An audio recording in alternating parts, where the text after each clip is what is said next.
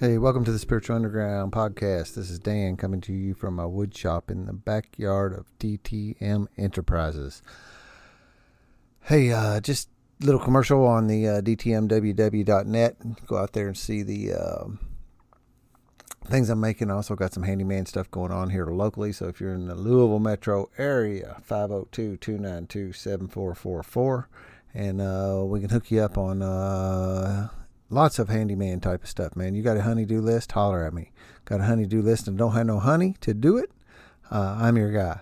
Been having a blast doing that. Actually, walking away with smiles on people's faces, man. Their stuff is fixed. The Go Out 12-Step Spiritual Recovery is a book by James Christopher Cohn at Amazon. Please go out there and take a look at that, man. It's the 12 steps for everybody. It's a master's level course of the 12 steps, optimized way of doing that work. Another feather in your cap and another way to grow and continue to increase the quality of your life in whatever you happen to be recovering from. I'm just going to sit around and talk about some things today. There's a couple things on my heart, a couple things been going on, and spend some time talking to y'all. So a week from today, I'll turn 50 years old. That's a pretty decent milestone. I'd say I'd never considered making it, but I didn't consider not making it. Just seems odd that, man, boom, there you are. But I look around at my other 50-year-old friends, and they don't look old anymore. But man, I remember a long time ago looking forward to 50, looked like an old person. I feel pretty good today. Don't feel 50 at any level. Man, excuse me. What else is going on? Oh, I'll tell you along those lines. So Monday morning we'll take off and go to Vermont for 5 days. I got some cool stuff going on there. Robin's taking me for a little trip on my 50th birthday. Pampered trip. That's going to be a blast. Looking really forward to that. And then coming home on Saturday, coming home Friday and then Saturday on my actual birthday. With a half a dozen of my best friends, going out to eat and going to see Buddy Guy and Kenny Wayne Shepherd at Outdoor Theater here in Louisville, Amphitheater. So that's going to be cool. Heck of a next few days going on. I got a couple brothers coming over tomorrow too to do podcasts. Mark and Marshall, our actual sponsor and sponsee. Marshall just crossed over 1 year sobriety like a week ago, and so I like to get that fresh recovery. That is get that in here on the microphone, and Mark has been sponsoring him, and Marshall's just on fire. So we're going to they're both coming up from about an hour away, and we're going to, man, I cannot get comfortable in the chair I'm in. We are going to do a double header, have each of them tell their stories, and because it's going to be a cool Sunday also. So. And hell, last night, Brandon and I, y'all seen his story on here, Juice Man. He came down to the cabin. Him and I drove down the cabin Friday night, and he dropped his fifth step. I hate that. I said drop it. I don't like dropping. I don't like the word drop it when it's talking to a step. I don't know why. It's personal pet peeve. No big deal. But so we did that. He come down, built a fire, cooked up some steaks, and some asparagus, and some mushrooms. Had a big meal. Freaking awesome, and sit down and got free of some stuff. So that is cool. And Brandon's been sober for quite some time, and 16 years, I believe. And so his fifth step's a little different than what maybe a person that's coming down the pike that's new and first time through the steps. There's quite a bit of difference in the two. It's kind of a new word for me, and a big honor for me too to have him ask me to take him through the steps. And, here I am, 4 years and 7.5 months or something. And, he's 16. So that's what we do in our lineage. We teach, we learn from one another. We don't have any barriers to, or any egos attached, or we try not to.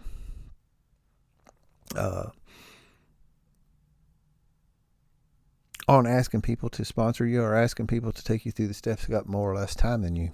So why that? What the hell's that matter? It's like age. What's age mean? They're a little younger than me. Got somebody texting me. Actually, it's Robin. Should probably not reply. Should probably put that down.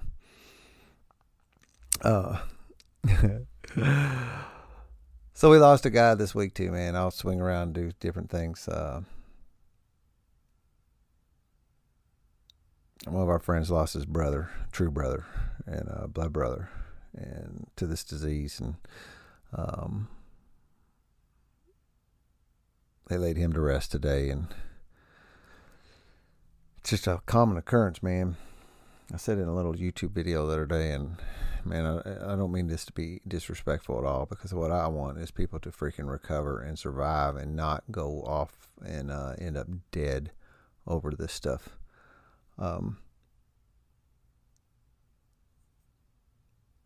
He just couldn't come in and be one of us. And you see that happen quite often. And I think that's part of the disease. It's one of the things that keeps us separate. It's the thing we talk about being terminally unique, that I'm not like you guys. I shared this the other day, and I don't know if this makes any sense or not, but it's like if you're on the Cubs baseball team and you're going to come sit in the dugout and you want to play with them, but you're going to wear a Phillies uniform. They're not going to be real happy about you being on the team. You're not really part of the team. You're setting yourself as a separate entity. You're putting yourself over to the side. And I know we all are unique and unique people, that kind of thing. But this recovery thing doesn't tend to seem to work that way. If you want to stand out on the perimeter, on the outside looking in, you don't recover. And that's my experience. That's what I've been seeing. And they die. So then I get a phone call today from a guy out of the blue. He friended me on Facebook, and then he calls me today. He texted me and says he's in a bad spot. And I said, do we need to talk? And he said, yeah. So he sent me his phone number, and I called him, and that story come up, and he just flat out told me he's not ready to stop drinking. And the fact of the matter is I can't really help you, because I'm not going to sit. I just don't. I don't go chasing you down. I don't go try to wrestle you into a rehab joint. If you called me and wanted to ride, I probably would, but I'm not going to come and try to get you to do that. And I was glad that he told me, he was honest with me about that he did not want to quit. And I was honest to him about, I don't really spend a lot of time with people who are not in the solution. So when he is in the solution, and the way I look at that is that I think you prop people up. It's kind of an enabling thing, where you prop somebody up, where if I get out, they can suck the serenity out of me in a couple different ways. It gets bled over into them, because they'll talk to me and get some of my juice. I end up discharging some juice. They walk away feeling better. I walk away feeling worse. And if I would just get out of the way and let them fall over and maybe give them a chance to hit a bottom. That's the same thing I was talking about families have that opportunity to give people consequences. And they won't. And so in these ways, when somebody calls me and asks for help, if they're not wanting help really, I'm backing off. I'm backing away, and I'm not going to be the one that props them up and holds them upright until, they actually get more ready or get ready.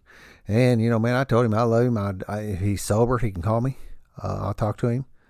I don't talk to drunks. I'm not going to spend any time on the telephone with somebody that's drunk unless they're hitting that bottom and they're ready to change. We're not going to sit around and have a drunk conversation. I'm not doing that. Anyway, I told him the story of our friend who died, and this guy started crying.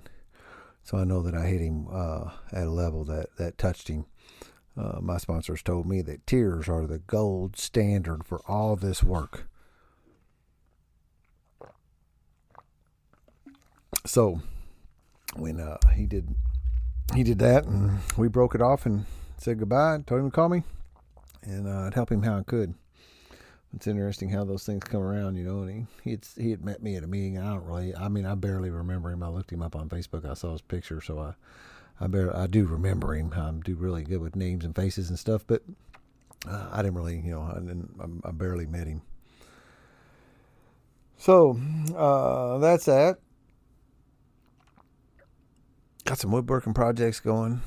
Taking a little break on the handyman thing, so I can take this vacation. Excited about that.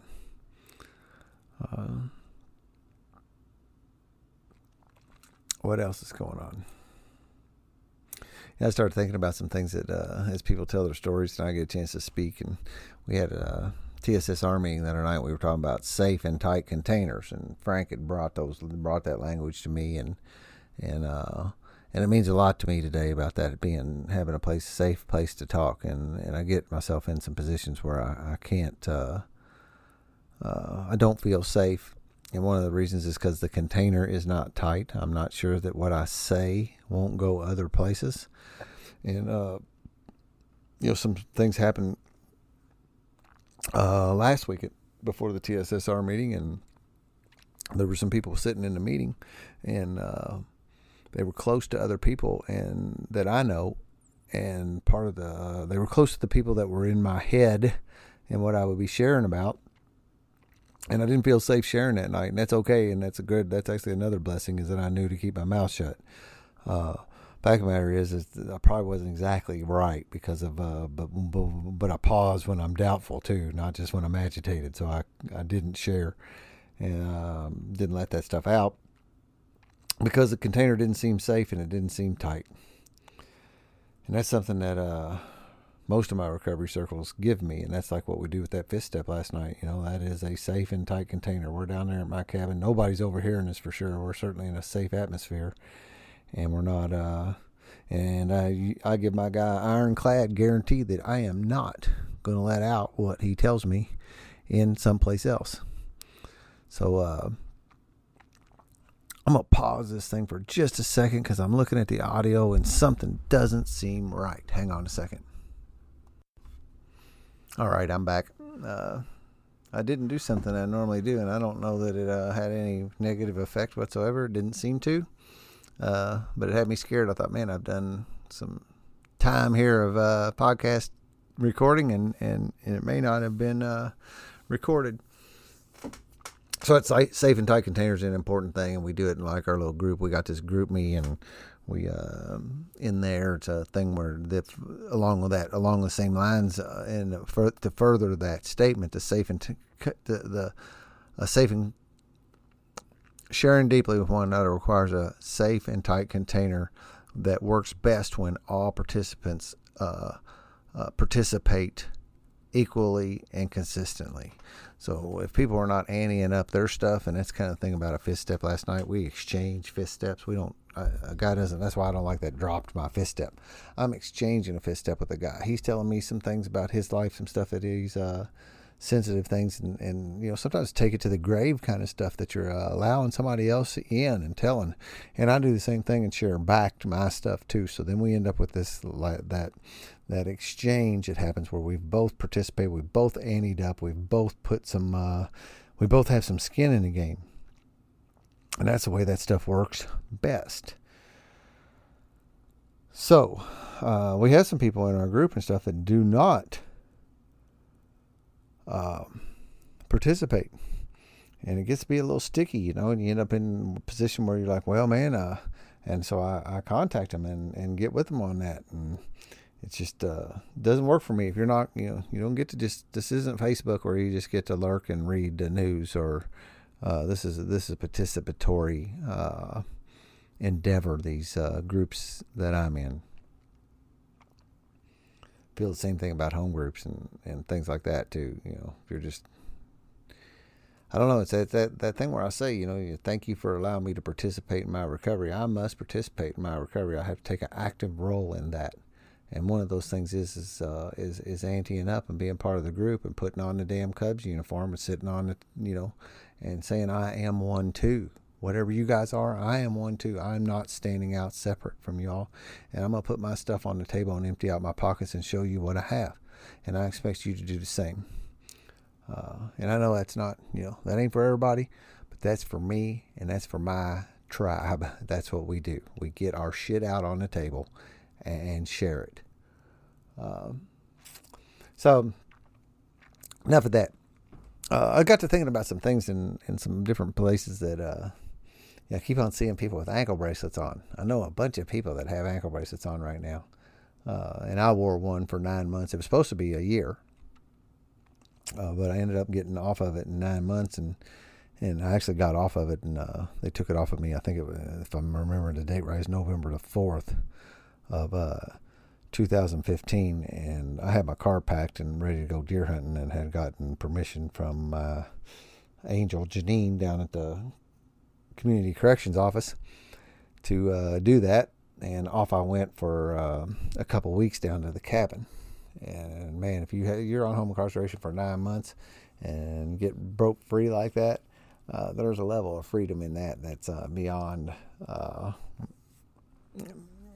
it's beyond what most people. I guess it's kind of like getting out of jail, or getting out of prison. But it was fantastic, and that's something I've been doing every year now. Is about that time is going and taking my little sabbatical and going down to the cabin. But I got to thinking about. I could almost do a whole talk on just my home incarceration period. The things that happened, I didn't know when I went to court that day.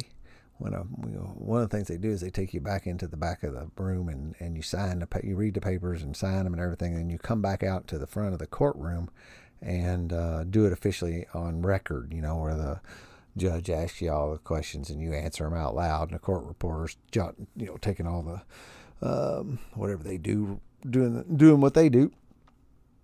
And I thought that was going to be like they'd slam a gavel and come out there and clamp a bracelet around my ankle, but they didn't. And I was told to report at community corrections in a week or whatever it was. It was a little bit down the road. And so then I got to thinking about that, and that's I'm almost better if you don't let me have time to think. But I did, and I got some information, talked to my sponsor about it, about what should I do. One of the things he had me do was made a list of everything I was doing. I was going to a meeting every day. On Tuesdays I was going to 2. And so I made a list of all those locations, where they were at. I had a number of places where I was taking my kids to and from, being school and dance and scouts, things like that. And so when I made the schedule and wrote it down, looked at it, I thought, yeah, this is not going to fly. When I go down there, they are not going to sign off on this. And I just felt ridiculous doing it. But I did. And man, when I went down there, showed up, that first day I went in, I felt like a 12-year-old little boy, man. I was walking in there. I felt like I was, 4 foot 2 inches tall. I was scared to death of what we were going to do down there. When I got there, obviously they went through all these formalities, man. They took pictures of me, fingerprints, a baseline urinalysis, which was clean. And, cause I had been sober for a little bit, and sat down waiting for the correction officer that I was assigned to take care of me. So he handed me a sheet of paper and had me, to schedule, write out my schedule, the things I was asking permission to do. What I did, it had room for 3 things on it, I think, if I remember right.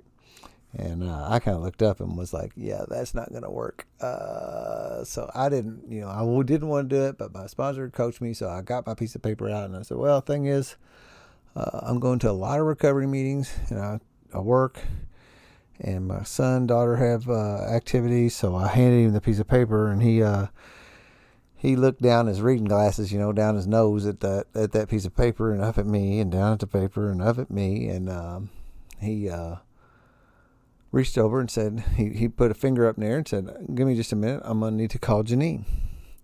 And he reached over and he grabbed the phone. He said, Janine, Mr. Reed is here, and we need to speak with you. I had no idea who Janine was. So we sat quietly. He hung up the phone, and he sat there, and I sat there, and we just sat quietly. And I could hear the footsteps come around the corner, and boom, boom, boom, around the corner, and there walks around, comes around the corner is, I'll just say it, attractive, petite, blonde lady, with fantastic energy, come around the corner and introduced herself as Janine. And I started stumbling around and telling her what was going on, and Jim did too. And she looked at my paper and she gave me asked me a number of questions. And after getting satisfied that all was well, she told Jim to let me do all that stuff. And that was the very first time that, there's a sign down there that said something about reducing recidivism. I think is what they call it. Recidivism, something, which means go back and getting in trouble again. And I really didn't buy that when I was down there. That's not been, I didn't think that's what the court system or the correction system actually did. I thought they were there to punish you, not to help you get better. But as time went by, I found out that actually they were down there to help me get better. So I tried to squeeze in all my stuff. That piece of paper that Jim had given me was like a carbon copy paper. So when you wrote on it, it transferred to the pieces underneath of it. And I tried to squeeze all my stuff on there. And I did the best I could, and after a minute, so we got that done and settled it. And after a few weeks, I realized, so I started I took that piece of paper, that form, and I made my own on Excel, and filled it out. And plus, that way I could really just tune it up. It was the same week to week to week to week, so I could just change the dates and stuff and do it. And I took it down there and asked them if that would suffice, and they looked at it and they were totally cool with it. I mean, it looked like their form. It was neat, typed up, so it wasn't handwritten. All the addresses, all the information was on it. And it actually turned out that later on they asked me for a copy of it because they wondered if maybe other, I was saying this in air quotes because this is what they called it, other clients. I felt more like a inmate than a client would use that schedule. Now I don't know if they ever did, but so week after week I would start doing that. Another thing I did, you had to bring in. You had to get paper signed. I had to get meeting sheets signed. They gave me a meeting sheet format, so every time I went to a meeting, a 12-step meeting, I'd fill that out and get it signed. You had to bring them back in every Friday, or that was my day. Come back every Friday, turn in a new schedule, and turn in all your verifications for the past week. So like when I took Dustin to Scouts, I would have to get the Scoutmaster to sign that I was there. And when I went to the dance, I'd have to get the lady at the dance place to sign that I had actually been there. And anything else I did, I had an opportunity to go to the grocery store once a week, and I had to turn in my receipt, and the time window needed to be when I said I was going to be at the grocery store. I was able to go to Mom and Dad's, but I don't remember having to have any verification for that. I was going to church, so I turned in a copy of the church bulletin, and I also turned in my timesheets and my paycheck stubs because they said, they didn't need to not let work know about it as long as work was still paying me, and then they would assume I was there. Now, my ankle bracelet was not a GPS or cell kind of one. It was one where they actually like a radio frequency, so they had to come find me to see if I was actually someplace. So they had some kind of device, and they could drive by and see if my ankle bracelet was in that building or if I was in the places I said I was going to be. And there was a couple times when I was in a basement when somebody would call me, the guy who was out doing the surveillance would call me and ask me, where you at? And I'd tell him. And because they couldn't pick me up in a basement or in the middle of a big building like at work. But they didn't worry about it too much. One of the things I was always worried about is I was worried I'd screw that up by accident. Not, I knew I wasn't going to make a mistake on purpose. I just wasn't going to risk that and end up facing those consequences of all that prison time. Because that's what I thought. I thought that if I screwed that up, I was going to prison. It turned out, and I'll tell that story in a minute. It turned out that wasn't necessarily true. It's actually a great thing for me that I didn't know that. So that ankle bracelet had that radio frequency thing. They'd run around and find me, and I don't know how much they did that, but they did a little. I do remember right off the bat. So I also had a breathalyzer in my house that would ring. It had a tone that went off on it, and it would call for me, and I'd have to run up and blow in it. When I first came home, like from work, when I first came through the door, it would know because it would pick up and sense my ankle bracelet, and it would call for me. And it would get me first thing in the morning, and it would get me last thing in the night. And I've shared before, one time it actually got me on a Sunday. It called for me 7 times. That was the record I could remember how many times one day it actually asked me to come up and blow in it 7 times. And it also tracked me, so it knew what time I was coming and leaving the house. So when it lost contact with my ankle bracelet, it logged that. When I came back home, it logged that. So right off the bat, when I first had it, my only landline came in upstairs in my house. So that's what they hooked it to. Well, I wasn't going to be able to hear that thing all over the house. I didn't think I'd be able to. So I had somebody get me a baby monitor.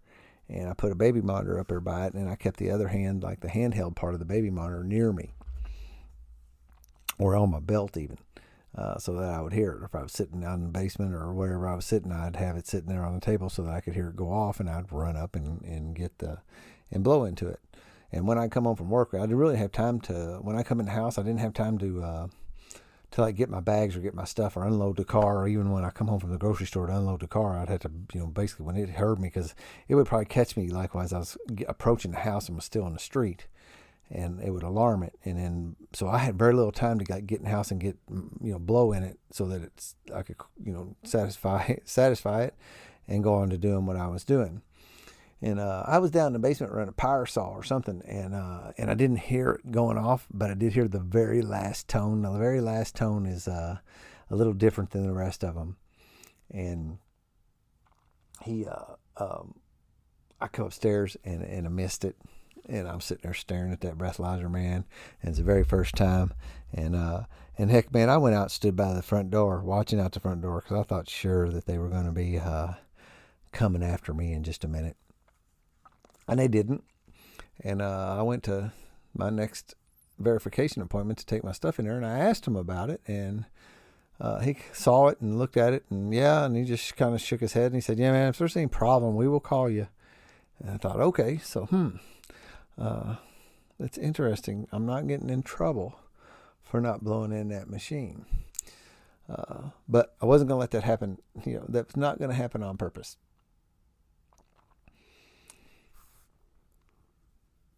So that thing would call for me. I'd blow on it. My kids and other people around, we call it the bat phone. It was highly annoying, but it would take your picture. It had flashes around it. Another thing it would do, like, it tended to get me in my morning meditation almost every single morning. It actually taught me a lot about, like, being interrupted during your meditation. In the beginning, when it would go off, I would think, well, that screwed that up. No sense in trying to continue to meditate. But there was also something in me that didn't want to accept that. So I learned to go back downstairs and sit down, and after blowing in the machine, come back down, chill out, and get back in and finish my meditation. So, and part of that is, part of the fundamental thing of meditation is to be cool when all those around you are not, right? When then chaos is around you, meditation practice helps you maintain some serenity. So it taught me that. Think about what else happened.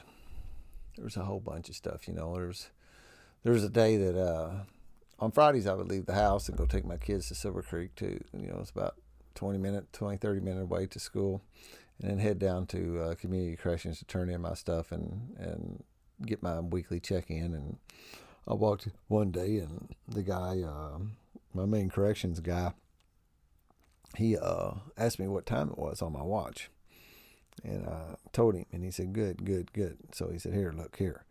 And he showed me, and he said, you left the house early this morning. Well, instantly my blood pressure goes up, and I'm panicked because I think I'm in trouble. And I look over there, and I see he's pointing at it on the screen, and I had left the house, and I signed out, signed my thing, said I'd leave the house at 7:30. And I'd left the house 90 seconds early. So it said something like 7:28:32. And I thought he might be going to crack a smile in a minute and let me know he was joking, but he did not. He was serious, best I could tell. And so he jerked a knot in my tail for leaving the house 90 seconds early that day, and if I would watch my watch that I had on, that I would be in sync with the computer, and I would know whether if I was leaving earlier or, that I would be on time. A number of different times those things happen, and I kind of understand that, man, because you give us a long leash, and we'll take every inch of it, right? There was another time when Dustin was going to Scout camp was coming up, and I only had that one grocery store trip a week, and I could schedule some other things if I wanted to go clothes shopping or if I need to do something I need to schedule, but I didn't, and it got time, and Dustin needed some socks. So rather than go to Kroger's and then run and get some socks or do something else about that, I did my grocery store trip at Myers. Because Kroger's does not have socks, or at least the one down the street from me does not, and Myers has groceries and socks. And sometimes I would put on my schedule that I was going to Myers instead of Kroger's. This week, though, I had said I was going to Kroger's.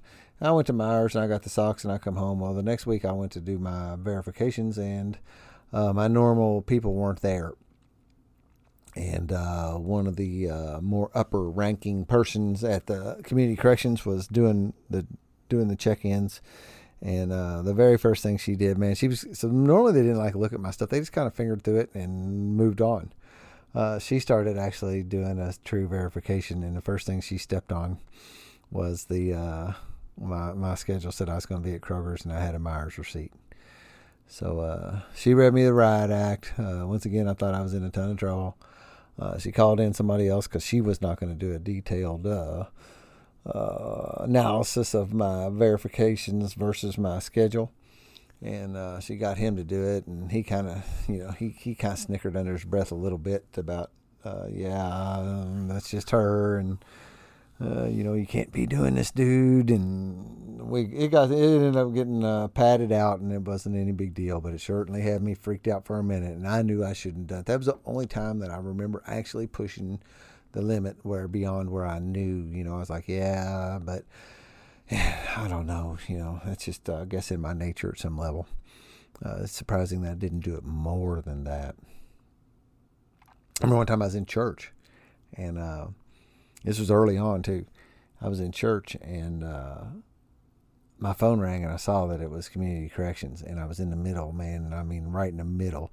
And there was probably a dozen people down each aisle from me, and I couldn't just, excuse me. And it was like, this church has traditional, I think they call it, services where there's basically a rock band is playing up on stage in the beginning. And I answered the phone, man, and I told him, I was like, he goes, "Where are you at?" I said, "I'm at church." And I said, "I know it doesn't sound like church. It sounds like I'm in a concert." And I told him, and he's actually was familiar with it. So he said, "Well, when you get out, call me back."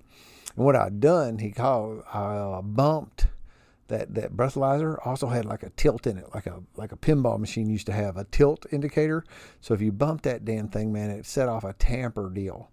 So I started having to learn to not. So that's what had happened that morning is I bumped the table, and he was calling about the tamper alert. And so I had to be really careful not to bump into that thing, man. It had that flash in it, and would take your picture, and you had to blow in it, and probably my cheeks, you look like was it Dizzy Gillespie or Louis Armstrong or somebody who blew the saxophone with their cheeks all out. You had to blow in that sucker hard, just like you do. In case y'all don't know, those ones you have to do out on the road, man. Blow hard, harder. Excuse me. And so I started having those pictures. I went through a period of time where I had a bunch of hats up there, and I would put on a different hat every time, which I thought was a little bit humorous, but they didn't seem to give two shakes about it. I never heard one word about my hat escapades while I was going down there.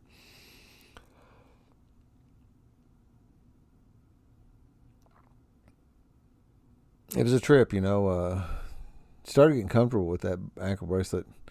I made so many goofy mistakes. There was one of the times, and here's one of the things where I never knew the rules, and I thought that if I just screwed up one time, man, that they would be taking me right straight to prison.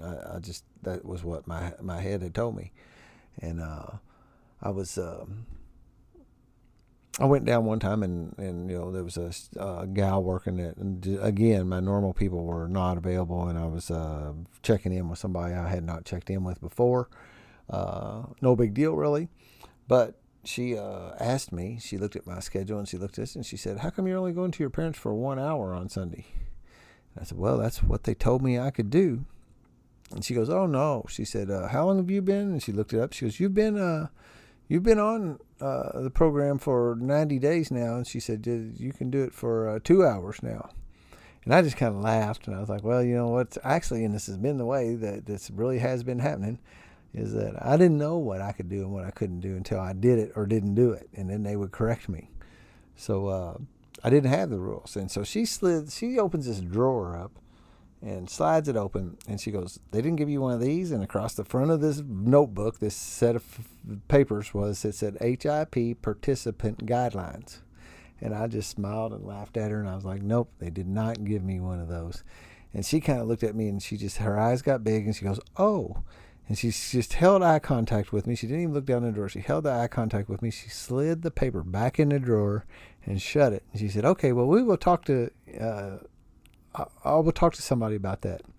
And I thought, the look she gave me was, what in the world is going on with this dude that they didn't even give him the rule book? But, so I'm 90 days down the road, and I've gotten gotten a fair, decent little foundation under my feet. And I wasn't, in dire straits anymore. And they gave me the rule book, and the rule book let me know that I could have actually failed some of those breathalyzer tests, like 3 of them before getting in trouble, and some other kind of informations like that had I known earlier, may not have been good for me. So I always do chalk those things up to that higher power doing for me what I could not do for myself. You got used to wearing it. I'd be in the office, and work never did know that I never did have to tell them. I don't work there anymore. It's kind of something I can kind of be a little bit more free to talk about today, and I think I'd be free to talk about that anyway. But they never did. I never had to tell them, and I traveled a lot for work, and never did end up, one of my worst fears is that I'd get asked to travel, and I had an ankle bracelet on, and I wouldn't be able to, and I'd have to tell them, and I just had this mental picture of them asking me why I couldn't travel, and me picking up my pants leg and showing them my ankle bracelet. I never had to do that. I never got asked to travel that entire time while I was on home incarceration. But I do remember a time or two where I'd be sitting in these horseshoe-shaped, these conference rooms with these horseshoe-shaped tables in them, so everybody could kind of look at each other, and somebody like glancing down like at my ankle, like, and with scrunching up their eyebrows, like, what the hell is on that dude's ankle? And that happened a couple of times, and there was actually one time where my sponsor would call me at about 2:00 in the afternoon most days when he got off work, and it would always be, it's kind of like a Saved by the Bell thing. I'd be in the middle of a conversation I didn't really want to be in with people at work, and I could say, oh, got to take this call. And one day I was standing there, and for whatever reason, because I just joke and cut up stuff, I said, oh, that's my probation officer. I got to take this call. And I walked off. A little while later, the guy come up, one of the guys that was standing there talking, he come up to me, and he goes, yeah, you was acting like you was joking, but you was serious, wasn't you? And he pointed at my ankle, and he said, I've seen it before. And so a few people at work caught on to it, but it never did cause any issue. I guess I'll further down that trail a little bit is that not having to travel for that time. And then, I got off. They told me a couple of weeks before that 9 months was up that I was probably going to get off and go on day reporting, where I would need to call Janine every day, and they were going to take the ankle bracelet off of me, and I was going to actually get a break because of my good behavior. And they could also see that I'd, in the first 5 months or something, I'd worked the steps and I'd gotten free entirely. My spirit had gotten free. They saw that, and that was one of the things about Janine, and she could tell that was happening with me. And I'll tell some of this story from my perspective, and I don't think she would mind at all. She means a great deal to me. And so as I go down this path, I'll probably talk about some of that. So I ended up on a day reporting, and that's like when I was down there in deer camp for that 2 weeks right after getting off of it. I would have to come up top of the hill, and I had to call her every day, which wasn't any big deal because I was going to 12-step meetings in the evenings, and I could contact her either by text or voicemail. And as long as I made the contact with her and could be contacted, it was not a big deal. And that was actually cool because I had a list of meetings and stuff, and I would get up and get out of there. And the very first night I went to a meeting that was in a book, because it was in a different district, and I went and it was dark and I couldn't find it, and I was like bummed because I couldn't find a meeting, and I've been used to going to meetings every week or every night, and but I missed it and I couldn't find it, so I went on back to the cabin and I tried again the next night. Well, the next night I found a meeting, in another location, and these things are like sometimes 20 miles apart from one another, but it's the same guys at the same meetings 20 miles apart from each other out there in the country. It's not like here in town. And once I found a meeting, I could ask and get the skinny on everything, and so then I got the idea, and those guys told me where all the active meetings were at, and I still have those. And before deer season, usually I'll contact somebody to make sure that the meetings are where they're at, so that I don't end up missing them again, because every year I do that and the guys remember me, and that's kind of cool, because I got this little group of people down there that country folks out in rural Indiana, where around deer season every year I go visit them in some meetings.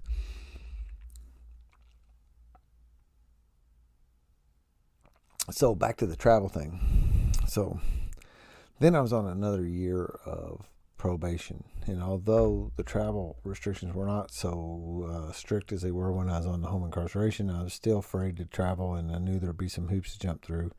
And at one point, I ended up getting asked to be and let me think about the timeline. So then that was almost all 2015 that I was in on home incarceration. It was 2016. So towards the end of like September of 2016, work notified me that I've been selected to be on this team, this research and development team, to work on some new technology. And in that, it was in cahoots with a company in Japan, and we were going to need to travel over and get trained, and that was going to happen in September. And so I went down and talked to my probation officer about that, and she said, yeah, if you're going, I still remember, she was, if you were going to like Alabama or Connecticut or someplace like that, I would imagine that's going to be feasible. But she said, I don't think the judge is going to let you leave the country. But if that's the deal, we will contact the judge and we'll fill out the paperwork and we'll see if we can get that done. But she said, she wasn't very optimistic about that happening. So the September trip, of course, I'm anxious about it. My sponsors always tell me pray to my higher power, support my recovery, whatever that means, and I continue to do that today. So I said, and I watched it tick out, and the meeting, the trip moved out to October, and then October come around, and we're not going to do it. And I've moved away from my people. So I've been moved into a special little group that's working on this team where we're all potted up together. And the meeting, I keep on saying that.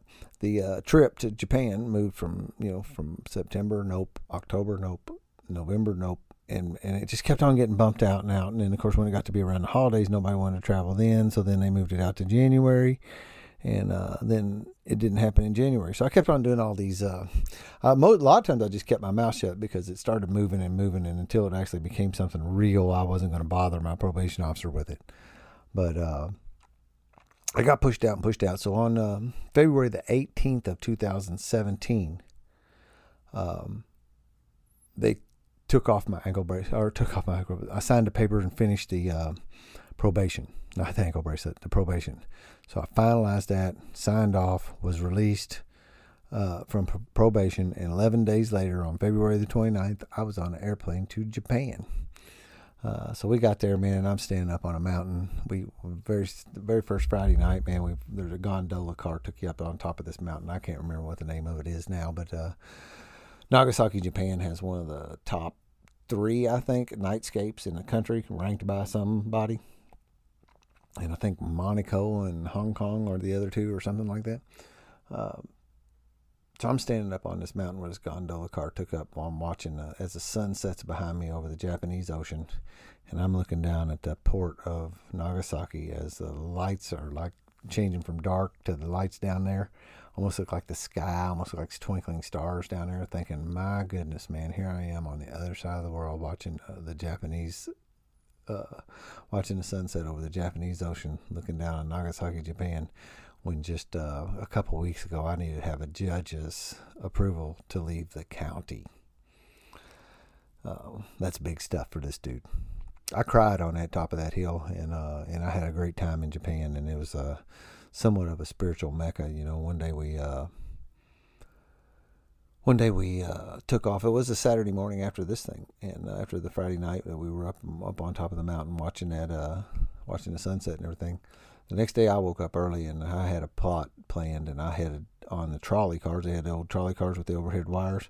And I went to the very furthest southern tip of Nagasaki and started down there because there was a Confucian temple down there. And I went down there and sat and meditated in that Confucian temple and made a little offering at the altar. And slowly made my way through the entire day from southern end of Nagasaki all the way up through, and I stopped at gardens and then for a while another fella from work was with me. He just was like kind of tagging along, and I said sure. I wasn't really cool with that in the beginning. I kind of want to do this by myself, but he didn't want to tell him no. So we got to know each other pretty well during that trip and that day, but he bailed on the middle of the day, which was fine. I don't mean bail in a negative term, but when we were coming up north from the southern end, when we come back by the trolley stop that was nearest to the hotel, he went on ahead and went back to the hotel. And I kept on going, visiting temples and gardens and other points of interest. And up in the northern end of Nagasaki was the ground zero where the bombs were dropped. And when we got up there, man, there was a heaviness up around that area. One of the things was as I looked around, there was a lot of Japanese people, and here's this tall white American, obvious American, that is standing there watching this stuff. And there's there's a corner of a church that's still standing, just the very corner. And there's the Nagasaki Museum. It had some just brutal pictures of the damage and the people that experienced that. Just terribly heavy, man. And I spent the afternoon up there. I was journaling. I have a journal out on the net from the whole experience and pictures too from that trip to the whole week. We were there. We were there 2 or 3 weeks. I can't remember. But the highlight of the day was I knew that I had found that there was an AA meeting up that end of town at the end of the day. So as it started getting to be evening, being time to do that, I started strolling that direction, stopped and bought some street food, an ice cream cone. I remember that, and started heading up that way. And I found the church and wasn't sure if I was in the right place for sure, but it looked like any old Western church, looked like any old church you'd see here in New Albany or any place else. And I kind of looked around for a minute, and I saw a guy kind of, 1 foot up on a stool, kind of elbow on his knee, smoking a cigarette. And he looked like my kind of guy. And right beyond him was a door that had the circle and the triangle hanging on the door, and it said AA inside of that. So I walked up to him slowly and said AA, and he got big eyes and looked at me and like stubbed out a cigarette real quick and waved me to come his direction. And we went and he opened the door and showed me, had a motion for me to take off my shoes and to put on some sandals that were down there. There was like some, my big size 12 foot. And I think the sandals were like a size 6 or something. And so he allowed me to go first, right? And he shuffled me ahead, and kind of, very, I don't know if the word is subservient, submissive, something like that, but very, very,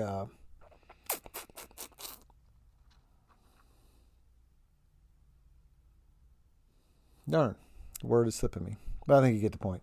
So he shows me into the room, and as I walk into the room, everybody's eyes get real big because they're looking at me like a wrong room, dude.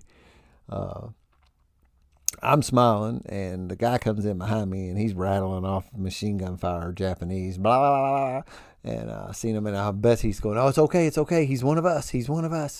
And as the smile started coming around the room, and people shook my hand, and we did our best at some introductions. There was one guy there that spoke a bit of English. His name was Sly. He had the juice. He also had some kind of cough. I think he must have had lung cancer or something going on because he was coughing and spitting into a cup. He was not in good shape, but you could see the twinkle in his eyes. Spiritually, he was in good shape. His physical body was not. We sat around in that meeting, and those guys started reading, just like we do at any meeting. And I started realizing the cadence, and I was relatively sure they were reading How It Works. And I'm kind of following along in my big book of How It Works. And, I'm just trying to be respectful and follow along and doing, having my own meeting and amongst their meeting. And they got to the point where it says, our adventures before and after made clear 3 pertinent ideas. And the guy said A. And my finger was right there. My eyes were right there in my book. And chills went up my spine as he said A. That no human power could release our alcoholism. B. And damn, I've lost it. But C. And God could and would if he were sought. And everybody chanted that part together. And I was like, wow, how cool is that, man? I was following right along. So they'd go around the room and they'd just start sharing from one around the room. And, I can't understand a single word they're saying. It goes around the room and this person shares, that person shares. But I kind of get the gist of it, You could feel the flavor. Somebody was a newcomer and you could tell that she is having some issues and she had a paper to be signed. So you could see that, which was interesting, is that they're having, get court paper signed in Japan to go to an AA meeting. And as it come around to me, the guy to my left looked at me and he said speech, which I think he just meant, your turn to share. So I shared and I told them what I was going on, and they all looked at me and they were intently engaged while I spoke. And I would guess they probably knew a little English. Obviously I knew no Japanese, and they couldn't speak any English except for Sly. Maybe a couple other people had a little bit of English. And we went around the room and we finished that meeting and closed it, and I couldn't understand a word they said, and they couldn't understand a word I said, and it didn't make a fucking bit of difference, man. And I tear up thinking about it right now. Because there I was in that faraway land, and once again, man, just a few weeks before, I had to get permission from a judge to leave the county. There I was on the other side of the world sitting in an AA meeting, and I offered a guy that Sly my big book, but he wouldn't take it because he didn't have something of equal value to trade. But he did have like a meeting in a pocket kind of book, and it's like half of 8 and half by 11 book, and it has the 12 traditions, how it works, the 12 steps, some other things, some promises, some other meeting staples in it. And he signed it and put his telephone number in there, and I had a little AA meeting in a pocketbook too, kind of thing, and I signed mine and put my telephone number in mine, and we traded that because that was an equal trade, right? And I still have that. And God damn, man, I was so juiced up after that meeting. I jumped on that trolley car, man, and headed back south, and the sun was setting. It was evening, and headed back down to the hotel. And as I'm cruising past that stop where the mountain was, the guy that had been with me earlier in the day jumped on the trolley car, man, and he walked right up to me and sat beside me and had no idea it was me. I had to say his name. It was interesting that he didn't pick up on that was me sitting there. Anyway, it just totally juiced me up, and that whole day was just it was just a magical day. I tried to get up on Sunday and repeat it because it was like one of those things that I want this day over and over and over again, like a Groundhog Day thing.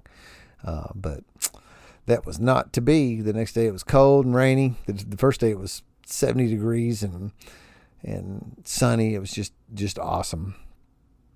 But the next day it wasn't, and I couldn't recreate it again. And time ticked out, and we come back home from Japan, and ultimately that ended up being something that ended up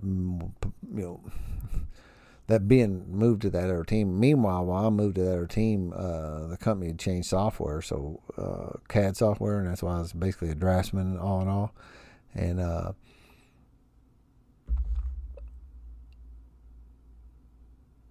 ended up being that while I went over on the special teams, all my guys got trained on the new stuff, or all my my cohorts or whatever got trained on the new stuff. When I came back, I never could really catch up, and I didn't have any desire to either.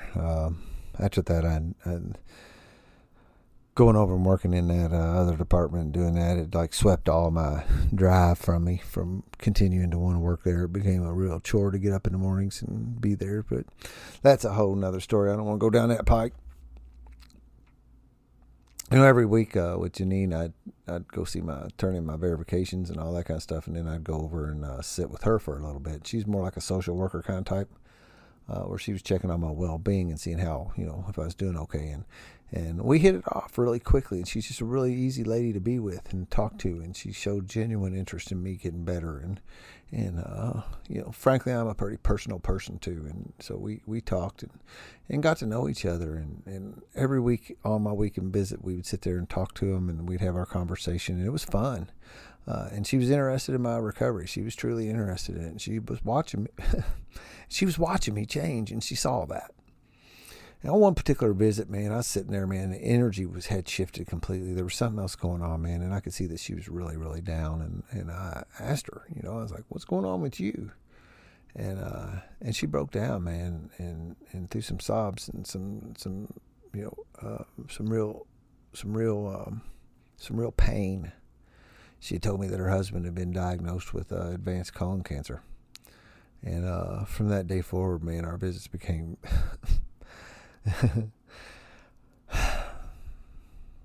From that day forward, our visits became something where we shared each other's lives with one another, and we became friends. And she would talk about her things, and I would talk about mine. And that moved me, and it still does.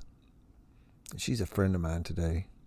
She actually found out I was telling her about going to a meditation workshop. It was on Saturdays, all 1 month, 4 Saturdays in a row. And she asked if she could go, and she attended that meditation workshop with me. She's attended my sobriety celebrations, my birthdays. She stayed in contact with each other, at some level ever since, Facebook friends, whatnot. So some 4 years after meeting her, she reached out to me and told me that her husband had passed away from that cancer. Made it 4 years. And man, some lady used to basically be my corrections officer. Took time out of her day to call me in one of life's most difficult times to let me know that that had happened.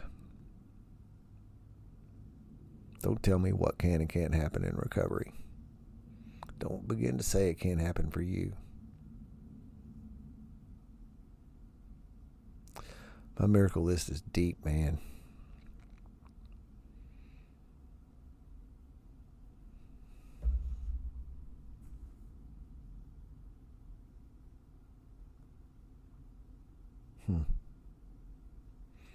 It reminds me, we're supposed to have lunch. I need to arrange that.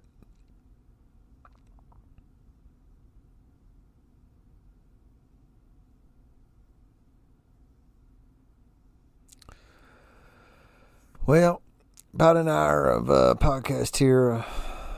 That story kind of took some of the wind out of my sails, and not in a bad way. It just touched me and wondered about.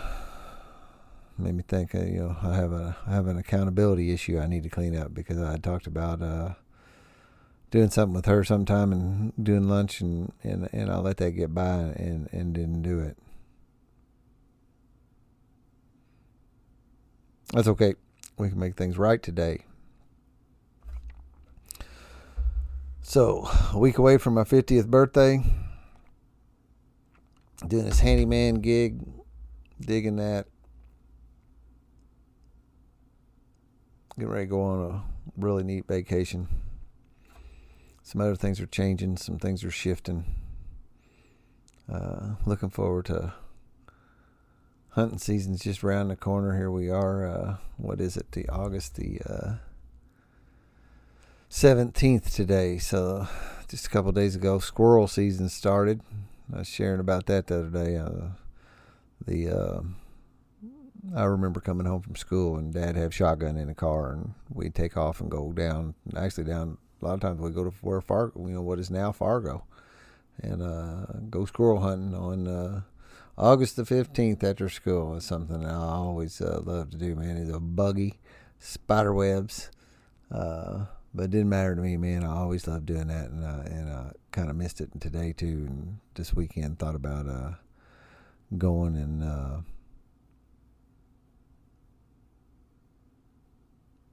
looking for a squirrel this afternoon. or this morning when I was walking around. I heard something moving around in the trees, but don't really have any desire to kill them or clean them anymore, but that's still in me, and what squirrel season means is deer season is just around the corner, so it's time to start getting started on that. Tractor's running again, so I'm going to try to see if I can get food plots back out there. We got a lot of firewood drug up. We are completely out of firewood, so we're going to have a firewood cutting party and get that done. Not having a fall retreat again this year. Maybe I'll resurrect that sometime. Probably will have a recovery deer hunt sometime over the fall. That was cool last year. That was one of the podcasts was from deer camp. That needs to be another. I think that needs to be a annual event.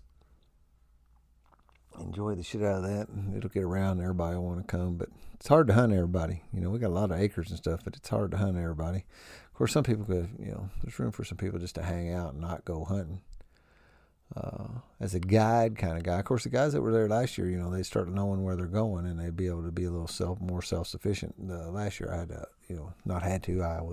I get to help them find spots to hunt and that kind of thing. Be cool to do it earlier in the season, though. Maybe I can do that too. We did it muzzleloader season last year. There's some reasons around that I won't go into here, but it'd be nice if we did a little earlier in the season. Couple of us bow hunt. I just primarily bow hunt, so and of course I bow hunt. I don't do anything more. I haven't killed anything since 2000. I haven't killed a deer since 2000. Killed a turkey in 12 with my longbow. Man, something slipped my mind on the whole home incarceration thing that I was going to touch on, and it got away from me.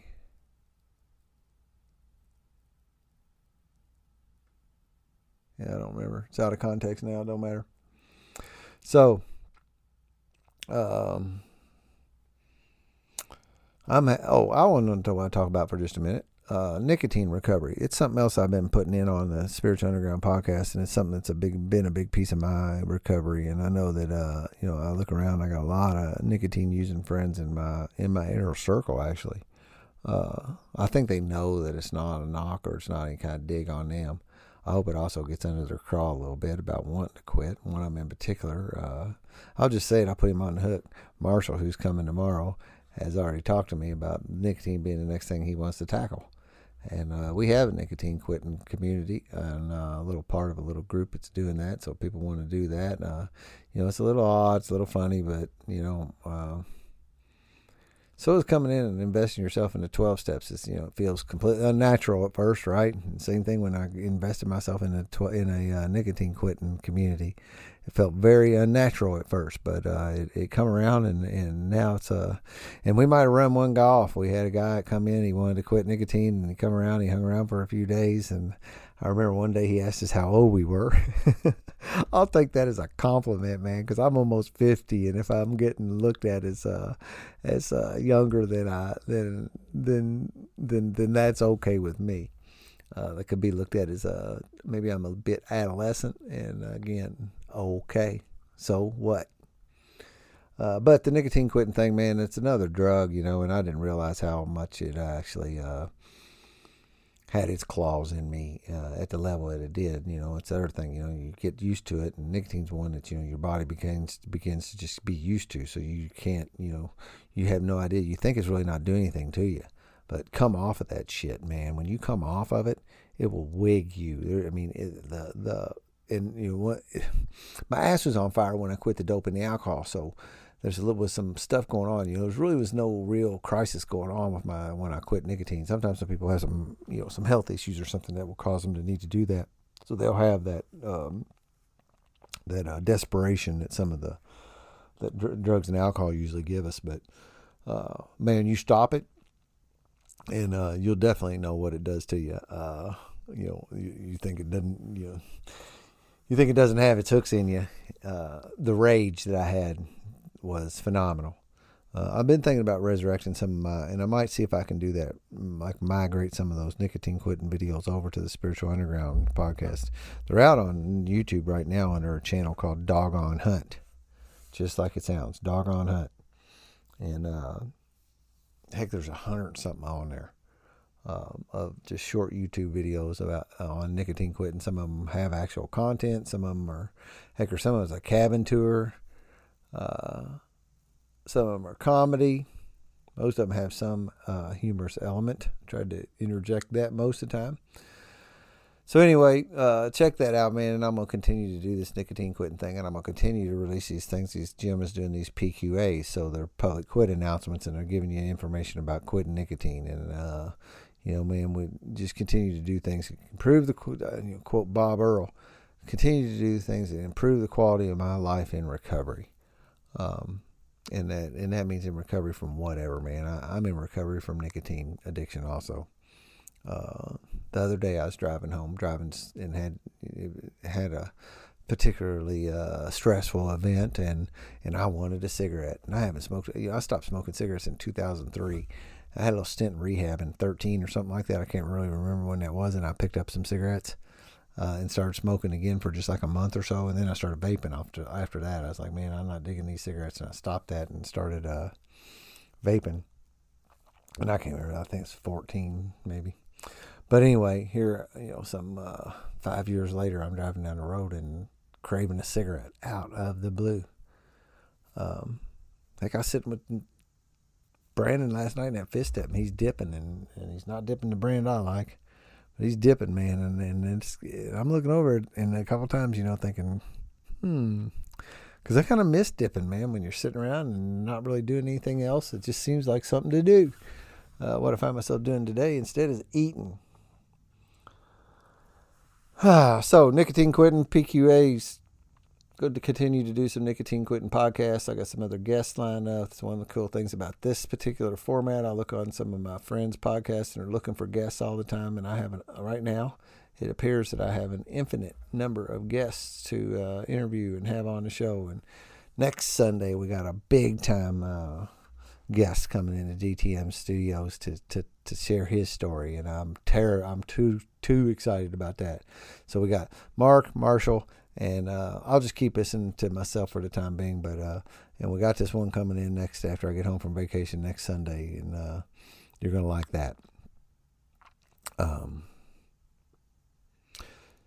So I'm having a blast quitting with you. If you're not having fun in your recovery, it's your own damn fault. Thank each and every one of you for allowing me to participate in my recovery in this manner and many other unique ways that I get to do this thing and quit. And quit, stay sober. What we say, quit, clean, and sober. What we'll do this too. Tomorrow actually I will be sober 1,700 days tomorrow, I believe. Yeah, today is 1,699 days sober. 669 days off of the nicotine. And today is the 77th day of the 100 handstands of summer that are doing a little promotional thing with 502 Power Yoga. So my little thing I send out every day, like today, says 1699/69/77. Something's gotten goofed up there, though. Something ain't right. Yeah, look, I did. I bumped it. It is not 1,700 today. Today is 1,690. I just fat thumbed it. No big deal. Don't have to be perfect today. I can correct that easy enough. Thank y'all. Keep on listening. Feedback. spiritualunderground.org. 12-Step Spiritual Recovery at Amazon by James Christopher Cone. Music around this is by Darren Frank. Let's continue to improve the quality of our lives, folks. Be a better version of us today than we were yesterday. Peace out.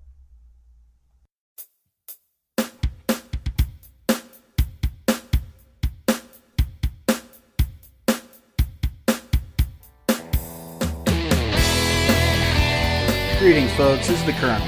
You may remember me from episode 126 about nicotine recovery. Well, I'm here with this week's public quit announcement for those of you wishing to add nicotine to your recovery roster. This PQA is brought to you by DTM Woodworking and Handy Dan Services.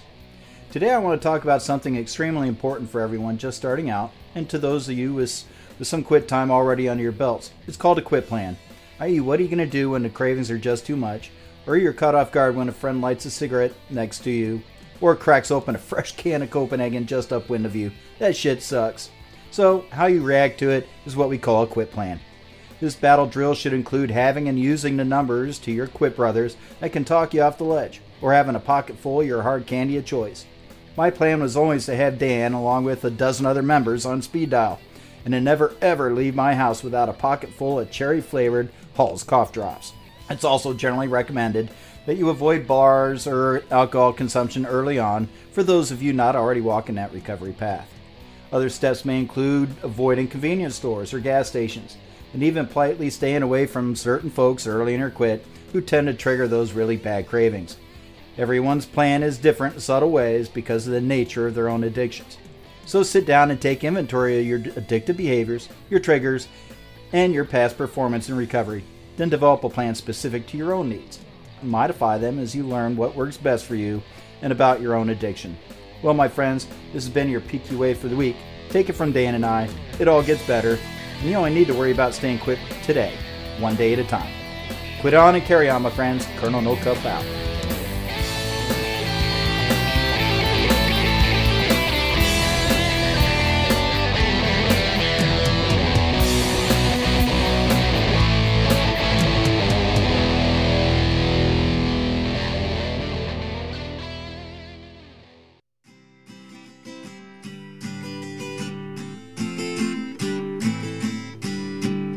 All alone at night, staring out my window, watching the rain fall, listen to the wind blow. I like to tell you exactly what I've been through, but it's so painful it's hard to get into. Every day it seems like it's something else. I don't know why I try to fool myself.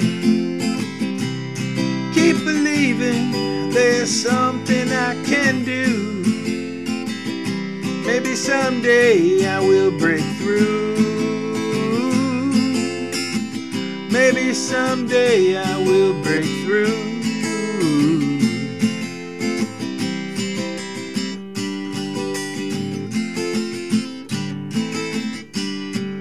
At the stoplight, screaming at the masses, pedal to the floor, hurry up and pass them. It's not the people that make me want to scream, it's your memory tugging at my heartstrings. Every day it seems like it's something else. I don't know why I try to fool myself. Keep believing there's something I can do. Maybe someday I will break through. Maybe someday I will break through.